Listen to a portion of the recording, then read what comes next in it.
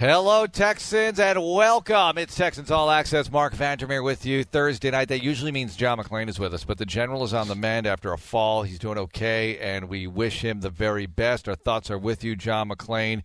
So who better to take over than John Harris on Thursday night? Now, it's not like you're new to this thing, but, you're not usually on Thursday night. No, I'm definitely not on Thursday night. I leave that for the General. No, yeah, absolutely.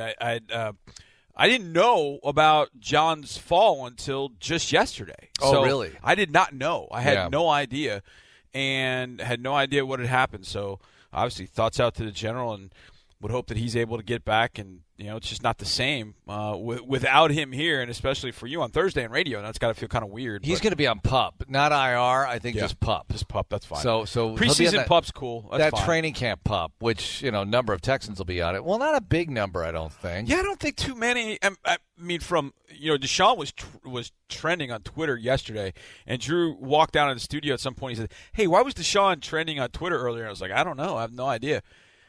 And then we saw a video of him doing the ropes, the little ropes course, and he was kind of swiveling hips, kind of going through. That was awesome. And it was like, he's ready. Oh, my gosh. He's ready. And that's the kind of stuff. Oh, man. That's the kind of stuff he was doing with Roland Ramirez out there at the Houston Methodist Training Center after practice that I've been talking about. Even more severe stuff. That's like a real timing thing. But if you can do that, I'm guessing your knees are pretty good. Well, to that end, I would think that being able to play golf, as J.J. Watt has done, is a pretty good indication that he's pretty close to ready. So Whitty was already cleared. Christian was already cleared. DJ Reader was, I want to say he was in OTAs as well. He was cleared, I believe, for OTAs. So the ones those two, I would imagine Watt and Watson are now going to be cleared. Hopefully everything's okay with JD, and he's ready to go. Those would be the two that we'd have to worry about, JD and then D'Onta Foreman. Yep. And I think D'Onta is, the one that always, those are the ones we know about. Right. We'll get that list the day before camp starts, and it says this guy's on PUP, and you're like, whoa, what happened to this guy? I remember last year was Joel Heath. I remember Joel going in like, oh, wait a second. What happened to Joel? When are we going to get Joel back? And so it just creates some questions, and you hope that's not the case. You hope that if you see names on there, they're guys that you knew had injuries. My guess is Martinez Rankin will probably start. Yep. I'm guessing. And then my other guess is D'Onta Foreman. Hopefully those are the only couple of names that we see. Hopefully there are no surprises like, whoa, what's that guy doing on there? You never know Rankin, though. We'll see. I don't know exactly. I don't know what happened. I know during the draft season. Do we spell draft season SZN? Do we spell it that way? Maybe we should. Draft season. I don't know how much he did in the draft process because I know he got banged up at the end of the year. But I was watching him. I said this to you yesterday. I was watching the Ole Miss Mississippi State game, and he had to go against Breland Speaks, and he just watching him I got really excited about what I think he could do in an NFL offense playing tackle. And I think he's going to be a really, really good player. And the fact that we got him in the third round, I think, is a really good move. So we'll find out. But that's the only thing I really kind of hold my breath for. Like, who's going to end up on PUP? Who's going to end up on the PUP going into camp that we had no idea? Well, and it could change within a day. You never know. You get up there, it's like, all right, you're good to go. Let's go. Right. All right, let me ask you some questions here. In the next segment, we're going to do TV Top 5s and Top 5 television football play-by-play announcers and color commentators, and we might even throw in some sideline stuff. I like that. If we have time for that. TV Top 5s in segment 2. Being the first segment of the program this evening, let's do this. I have some position group questions for you.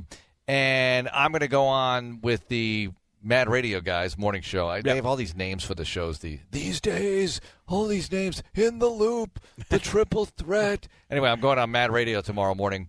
And I thought I'd talk about this a little bit, but I don't know. I'm going to feel it out here.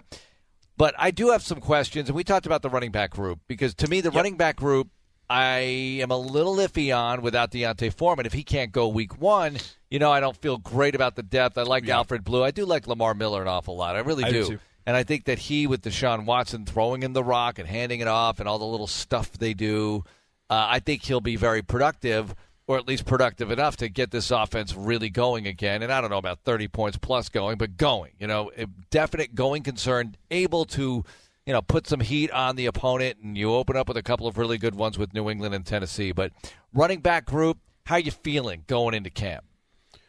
Assuming Foreman is going to take a little bit of time here, by a little bit, it could be a few weeks, maybe not. Let's just say hypothetically, maybe not available for the start of the season. Yeah, it's that's going to be the one, I think, the running back group to me that gets to be kind of tough because you don't know when Deontay's coming back. But here's the one thing I go back to: what do you think? Throw the question back at you. What do you think was the best offensive performance for this team last year? Well, Tennessee, right? Tennessee was pretty good. Yeah. Kansas City, he threw 5 touchdown passes. That was a rookie record. I still think Seattle. When you consider the defense on the road, all that, and I think about Seattle. All right, so better than New England as far as offensive performance, better than New England. I think so in Seattle. Yeah. And who were the 2 running backs that day? Lamar Miller and Alfred Blue. There was no Deontay Foreman. There's no Deontay Foreman that day. I think he played maybe one play in that game. So they got along with. Now, that was one game. Mm-hmm. You don't really want to be going an extended period of time without Deontay Foreman because I think Foreman is going to end up being a huge piece of this team in 2018. Maybe not right away, but he's going to be a big piece of this team. And I've seen him in the hallway. And the last time I saw him in the hallway was probably about 5-6 weeks ago. And when I saw him, I went, whoa. Like, just body-wise. Mm-hmm. I mean, I couldn't look down at his Achilles and go, oh, he's ready. He's not. Can you do some cutting for me, Deontay? Can you start running around just laterally? Body type? Wow. Yeah. I mean, just looked like he had put a lot of time into the rehab, into getting his body right. You know who reminds me of a little bit, who I was around in college? Najee Davenport. That's a great one. And we just saw a video a little while ago of him making that run against Arizona, and that's a great comparison. Yeah. Najee Davenport is exactly, but I think Foreman's he's a better runner than Davenport. But Davenport could do so much. He ripped Davenport up his knee, opening day 1999, and he came back and he played in the NFL. But a lot of people down there in Coral Gables thought that had he not ripped up his knee early in college, relatively, he might have been the best one, not Portis or Edgerrin James or any of those other guys. It might have been him who would shine above the rest. Well, he did a lot of things once he got to the NFL. He played fullback, caught the ball very well out of the backfield. Because he was thick. He's a big guy, but he's got wheels. Yeah, and I think Foreman is definitely along those lines. And, again, you're coming back from an Achilles injury. So if you head into, let's say you head into training camp without him, okay, when do you have an idea when you might be able to get him back? Could you survive with Lamar Miller, Alfred Blue, those two kind of leading the way? Sure, you could. Like I said, you've done it before. You did it against Seattle, and I think you could do it again. But, I watched today, I was watching the Eagles offense. I wanted to kind of dive into the Eagles a little bit and just kind of see what they're doing. And there's been so much talk about what they do and how they go about doing it.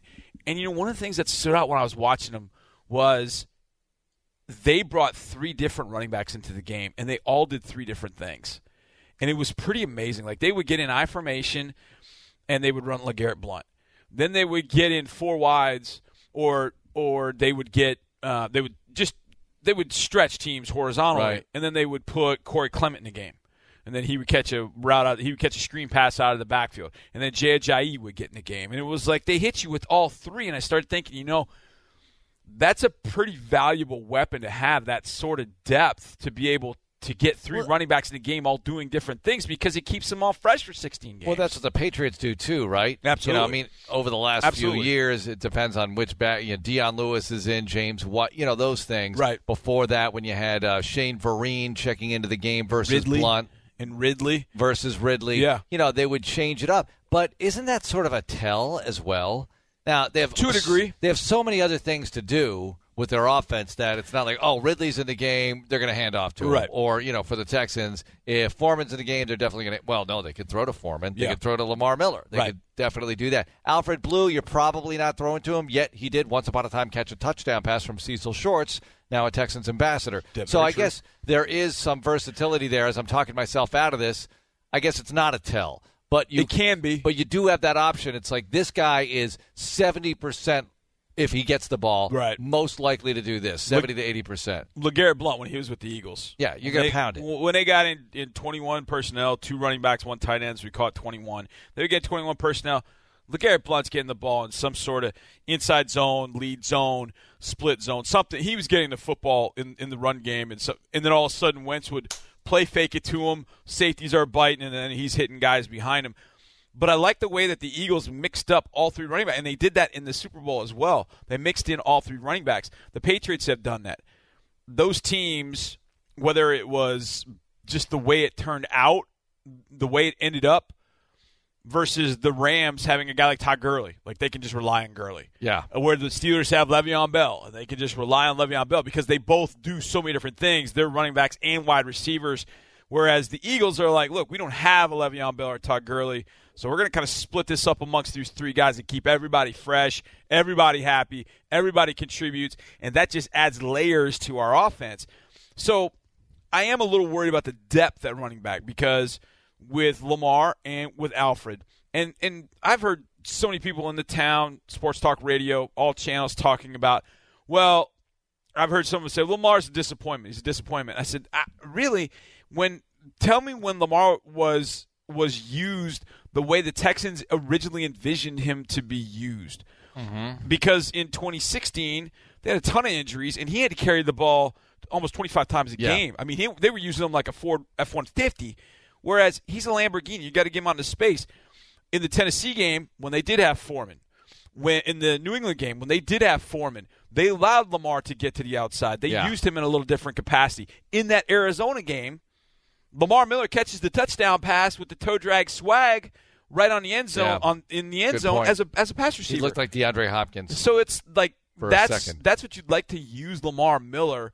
You know, let Foreman be your blunt trauma.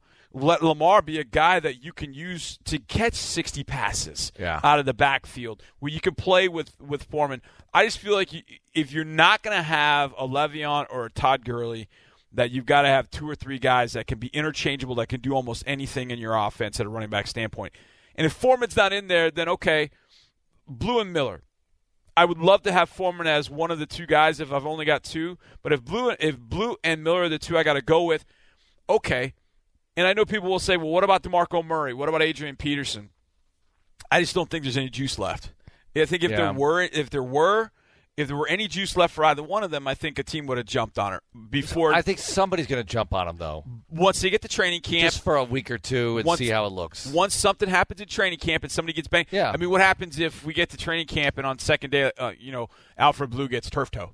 Yeah. Yeah, then I think one of those guys might get a call. Could be by this team or some team's going to go through that. All right, moving along here, secondary, real quick here, because, when I look at the names, I like what I see, but then I start to look at depth, but you get kind of greedy in a way also. Yeah. You start to think about, well, how many teams really have, you go to your second layer.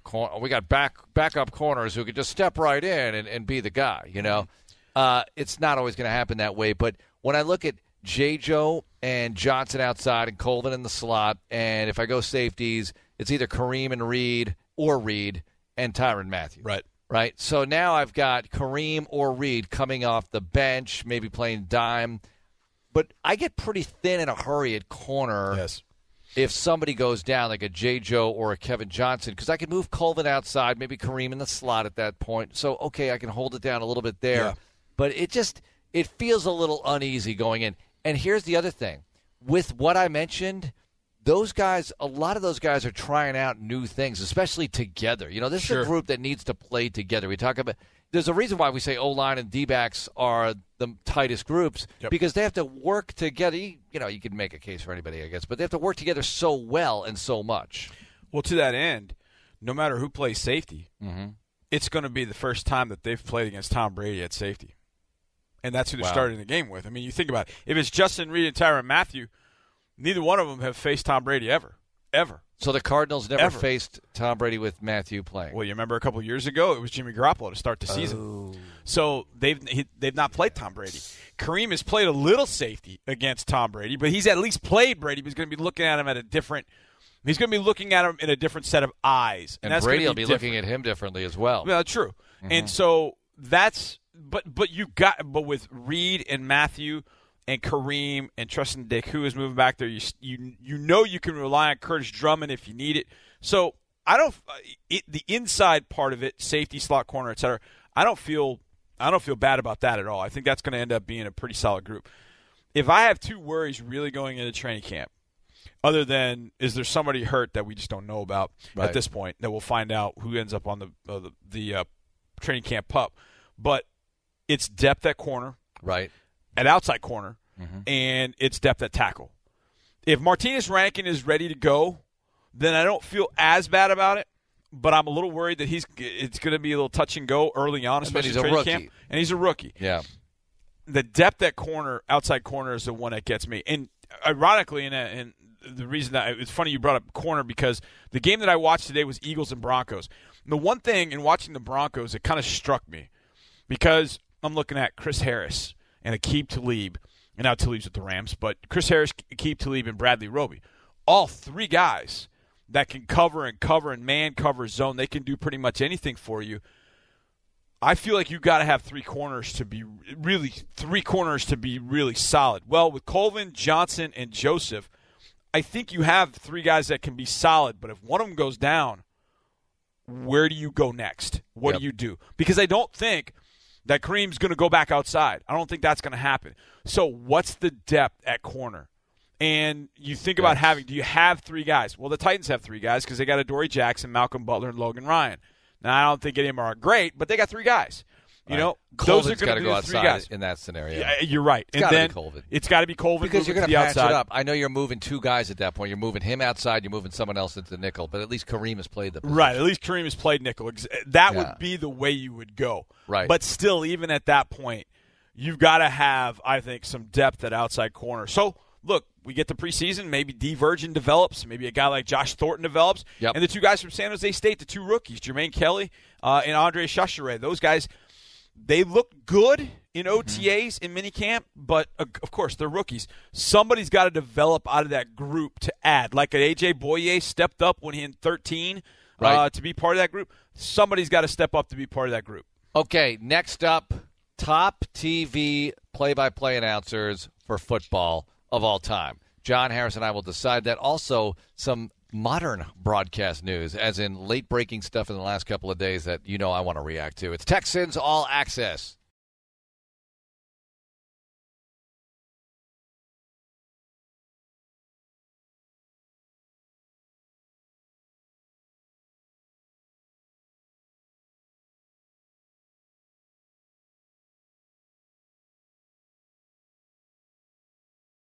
It's the show that gets you and keeps you up to date with your Houston Texans. Texans All Access. 1 week from tonight, we'll be recapping the first day of practice at training camp. 1 week from tonight. Because I've been counting down on Thursdays, and now I finally get to say 1 week from tonight. From tonight. We'll be doing it. So we'll be into camp 1 week from tonight. Oh, so into it with plenty of info to pour over. Mark Vandermeer and John Harris with you. We discussed running backs, secondary positions.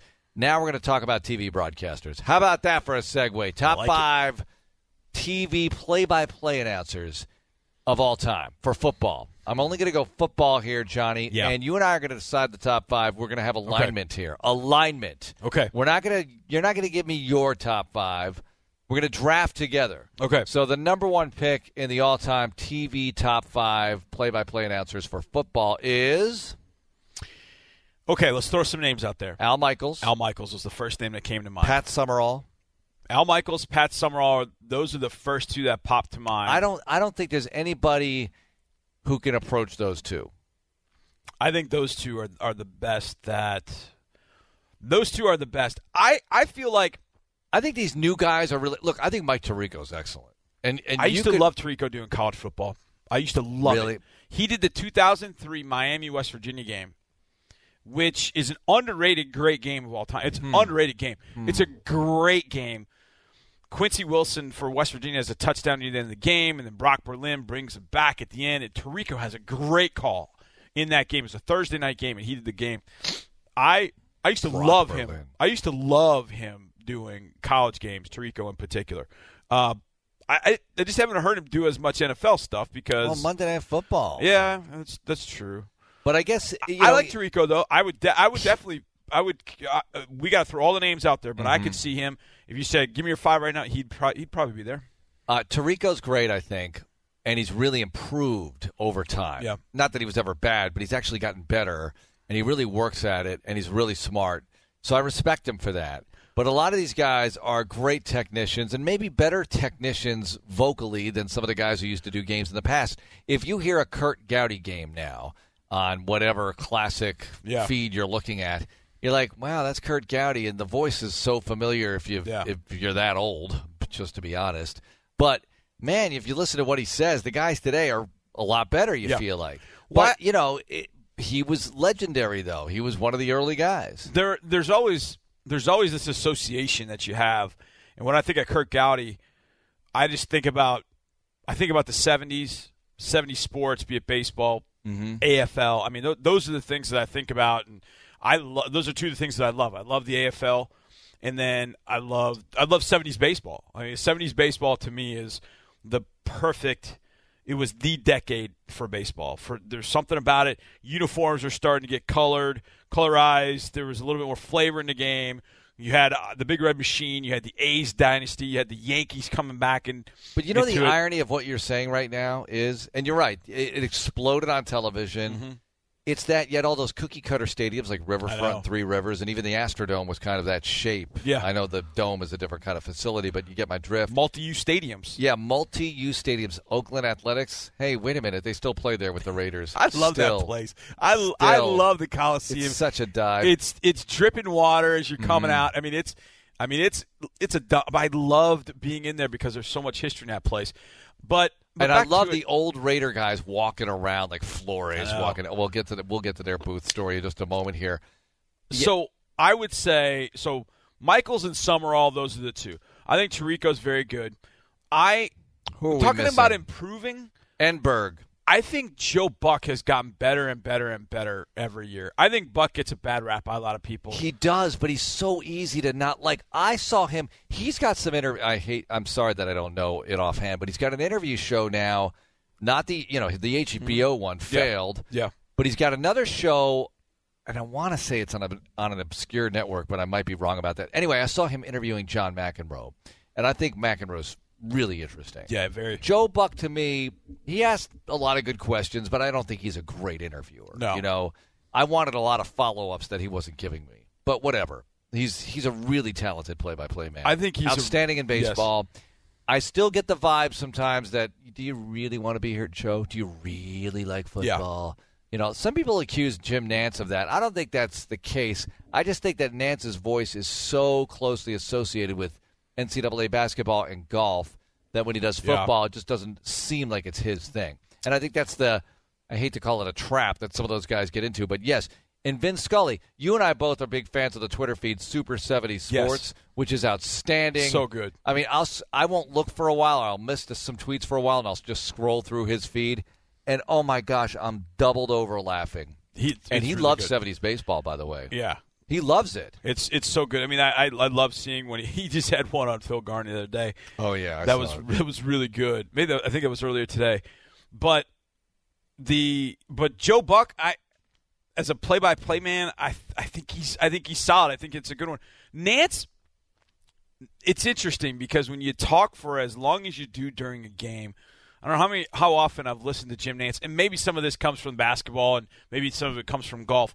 But in just listening to him call a game, it feels so clean. Yeah, it feels like his noun, verb, everything is perfect.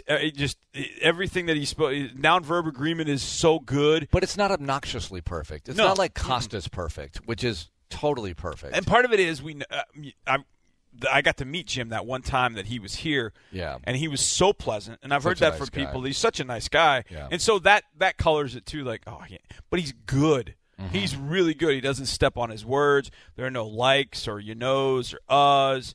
Yeah, he's just so clean when he does a game. So I think we'd have to think about putting Nantz in there as well. And of course, he's got ties to Houston, going to U of H. Summerall, Michaels. I think Nantz over Buck.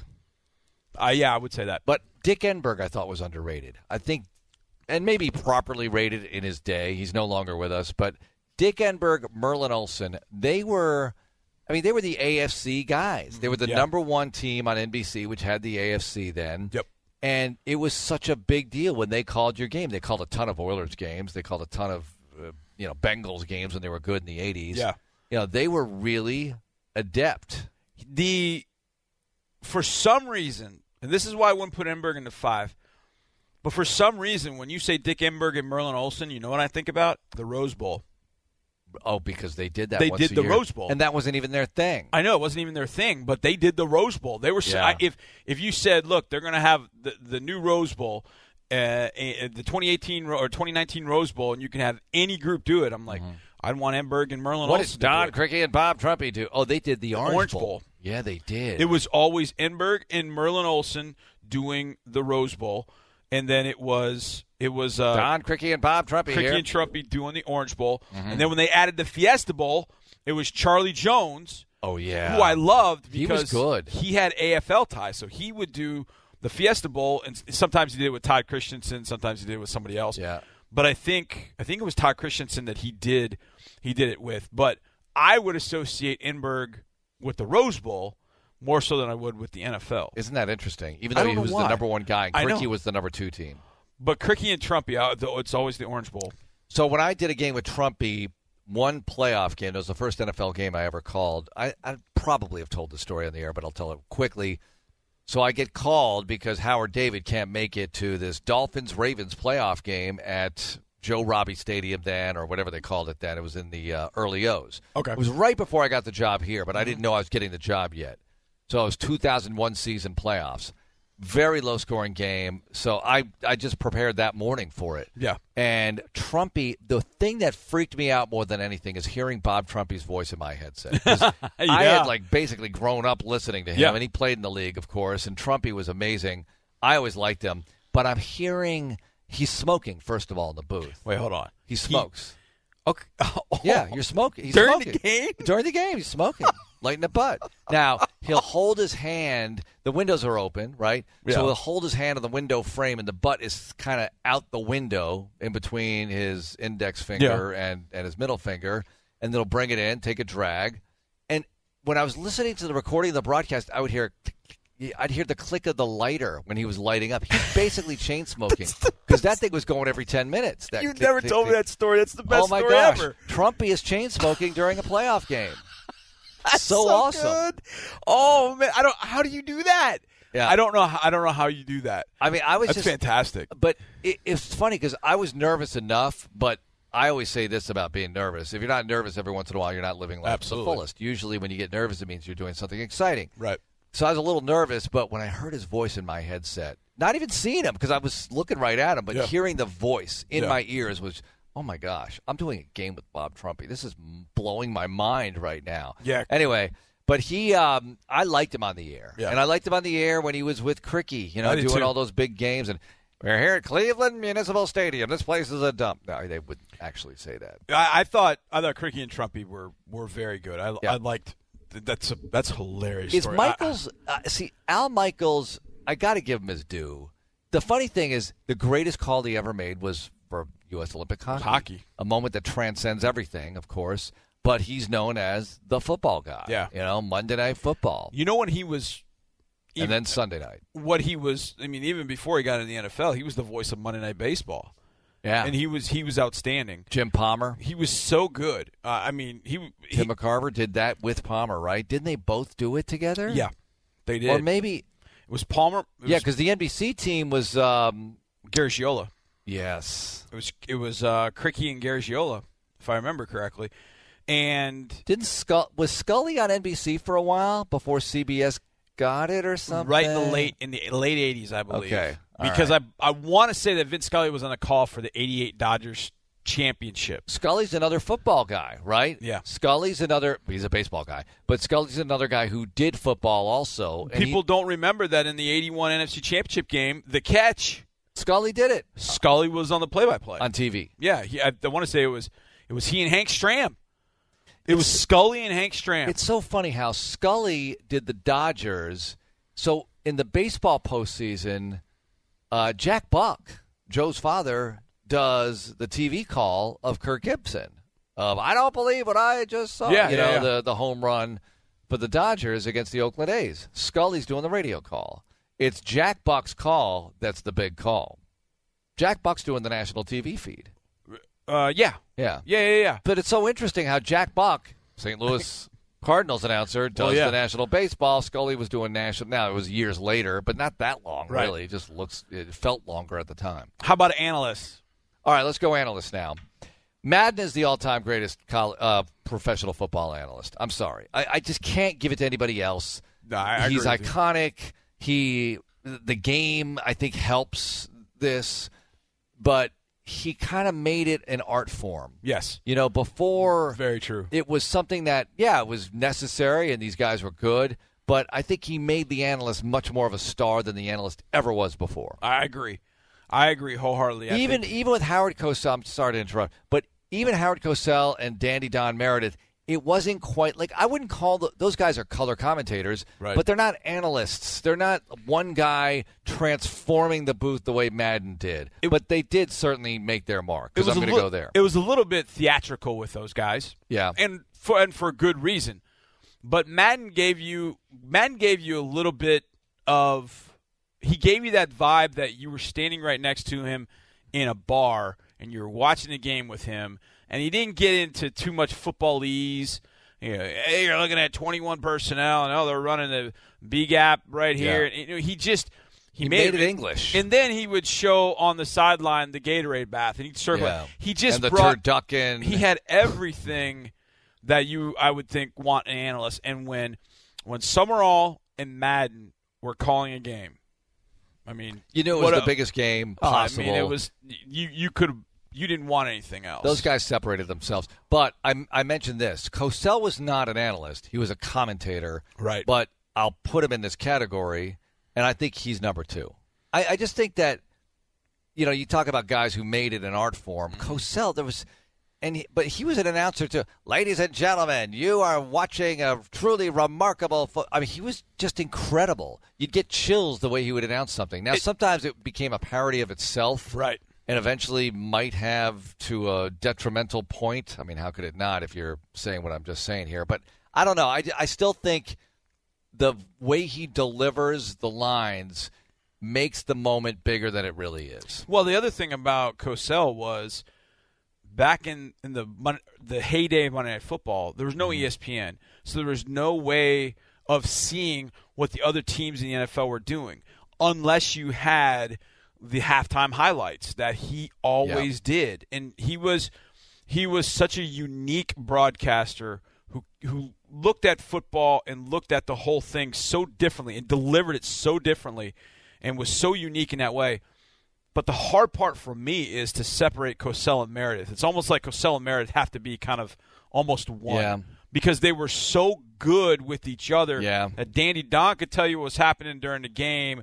Cosell could look at it from a unique angle, and together they ended up making incredible Monday Night Football. We make magic. The rules here, though, so we could say Cosell/Meredith. Done. Okay. I mean, I think it's there. Give me another one. Because we only have like a minute left in this deal. The current ones, Chris Collinsworth. I know. Acquired taste. He really is. You don't always want. It's kind of like eating at a restaurant where the food's pretty good here. It really is, but I don't always want it. It's not like Madden is steak. Right. Cosell and Dandy Don, it was steak or at least a great burger. Like, I want that. And fries. And it's like something I really want to order. Collinsworth, I might enjoy it. It might be like really good fish, but I don't really always want fish. The thing about it is, Mark, as I think about it, we've named how many play-by-play guys? I mean, we've named a bunch. But you don't name a When you name the analysts, you get to Madden, and you talk about the Monday Night Football guys, and then it's... Well, who are the long-running guys? Dierdorf was in there for a long time, and I thought he was pretty good, but we'll never put him in that list. No. I thought Fouts held it together when Dennis Miller was in the booth because you needed an analyst, but he's not like one of the primo, although I personally like him. Romo is turning a lot of heads, if you will.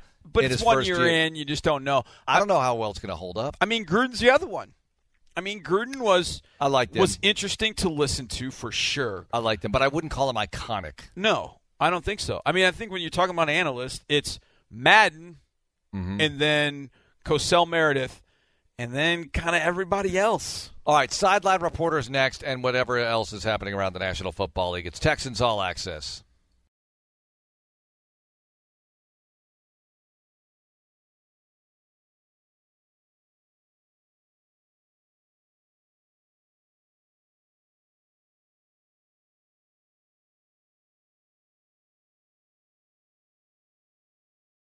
Mark Vandermeer, John Harris with you, keeping you company. The general on the mend. We hope he certainly gets better, and we know he will. We know he will. He had a fall. It's been all over social media. General, we love you. Get back soon from the Houston Chronicle. All right, so, Johnny, we were talking about top 5 TV football play-by-play guys, top 5 TV football analysts. We didn't mention Aikman, by the way. Is he worth mentioning?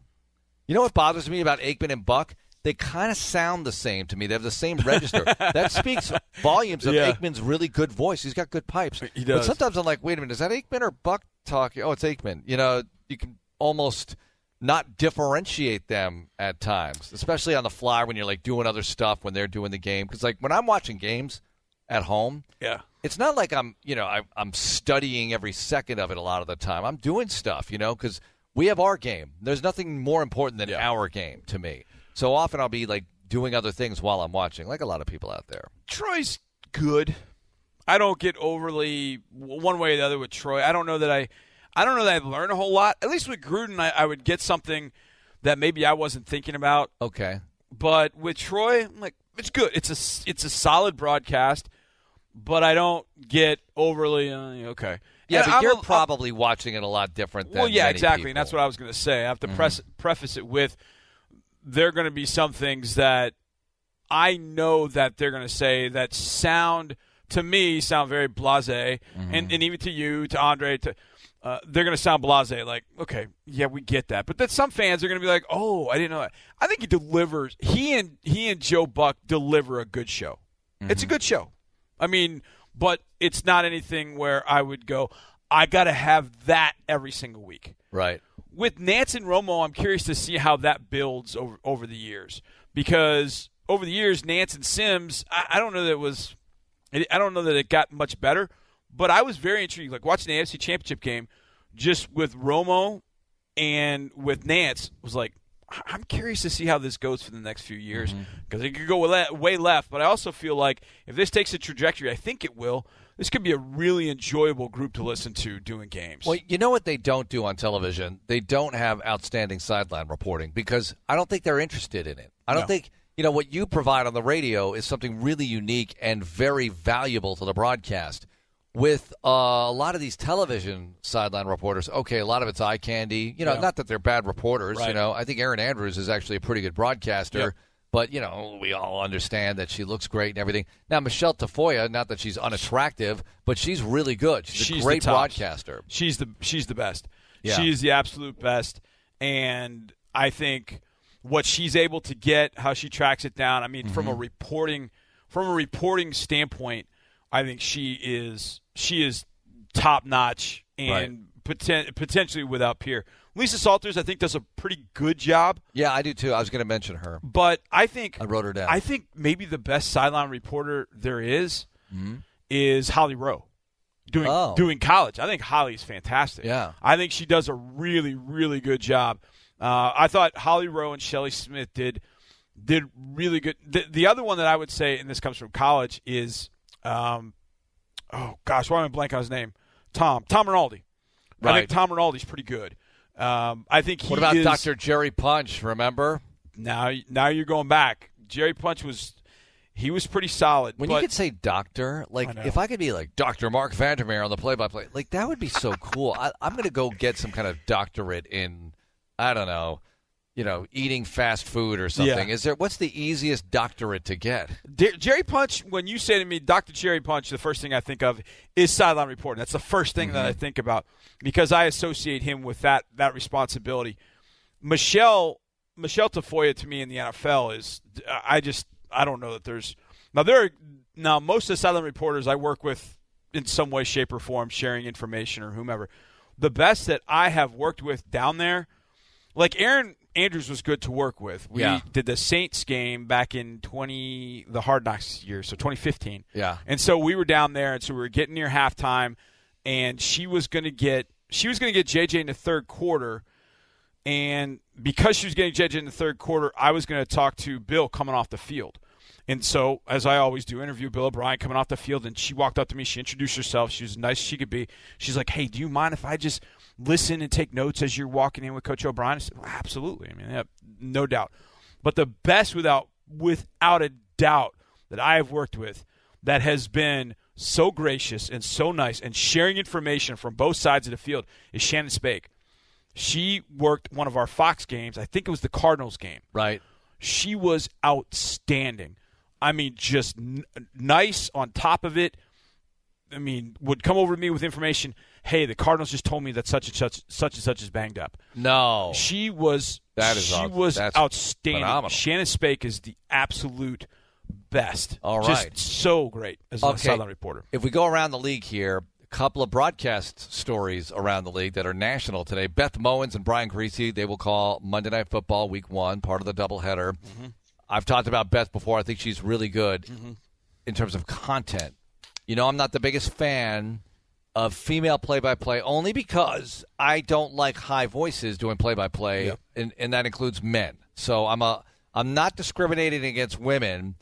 If a woman could have a voice like John Facenda, I'm all in favor of her doing play-by-play. Yeah. But otherwise, I'm not really that much in favor of it because I like deeper voices. Here's another one. The Raiders hiring Brent Musburger to be their play-by-play announcer, which blows my mind. I mean, I love Brent. You are looking like – look, Brent is – you want to talk iconic. I mean, Brent. Yeah. But first of all, the one – you know, obviously I'm going to side with the local radio announcer for the Raiders, Greg Papa, who's been doing it forever, by the way. When I challenged you – and I challenged you. I told you a couple years ago that I thought it would be a really good segment on radio, and I was right. And that is when you call the play-by-play voice, you get an interview with the play-by-play voice of the other team. We call it Men Behind the Mics. Yep. You had Papa on twice in 2016. The game that we played in Mexico City and then the game that we played in the playoffs. Right. I listened to all those Men Behind the Mics interview. Those two that you did with Greg Papa are the two that I remember. I remember when he was so done. Good. He knows it was the unbelievable. Team. He was talking about things, and I just went, wow, he's outstanding. Like, he knows that team. Yep. It was fascinating to listen to. And when I heard that they were going, I thought the news, really, they're going away from Papa to go to Musburger? This is a joke. Because the first person that I saw tweet it was it was a fake account. It was like fake. Yeah, fake something. I remember that. And I thought, okay, well, this is, okay, ha-ha, they're going to Las Vegas. That's where Musburger is because he's doing a gambling-type podcast and radio show. He loves it. I mean, it's great. And, of course, the Raiders are then going out to Las Vegas. But they're not waiting until Las Vegas. They're doing it now. They're doing it now. So and that means Tom Flores out as well. And he'll be in the crappy radio booth. So enjoy that, Brent. You know, you're used to top-flight broadcast facilities. Get ready for radio, my friend. Now, look, I've always thought he was supremely talented. He's 79 years old now. Maybe he's not, maybe he's lost a few MPH off the fastball, so to speak. The one thing about NFL radio, well, a couple of things here. All right, it's radio. Not everybody watches the game on television. You're listening to the radio, you're driving around, you're doing that. But I get it. The majority of people watch on television. But it's not just about listening to the radio as the game is going on. It's the highlights on NFL Films, which are semi-immortalized in NFL Films highlight reels during the week, the annual highlight reel, all the social media highlights that are poured out with NFL Films that have the radio calls on them. I mean, you're really sort of the soundtrack or part of the soundtrack of NFL football for your city, and that's why the voice gets so heavily identified with the particular team, and that's sad to me for Raider fans and certainly for Greg, who lost his gig to Musburger. Yeah, and I thought Greg was fantastic, and you knew he bled silver and black, and obviously Tom Flores did as well. But I heard somebody say something about, Greg Papa was getting up in age, and Tom Flores in the combined booth was like 161 years old or something like that. Brent Musburger's 79. Yeah. It's not like they're bringing in me, and I'm 46. And Flores belongs in the Hall of Fame, by the way. Yeah, I agree. 2-time Super Bowl winner. Absolutely. Played quarterback. Are you kidding? Absolutely. I think he needs to be in the Hall of Fame. But that's a discussion that John Lopez will want to take up. He's already taken up that discussion. Yes, he has. And he got me to see he's got a lot. Like, if he could present for Flores, I think Flores would have a really great shot to get in. Johnny, thanks a lot. You got it, Mark. That's the show for tonight. Thanks so much for listening. We'll be back at it tomorrow at 6. Have a great night, and go Texans.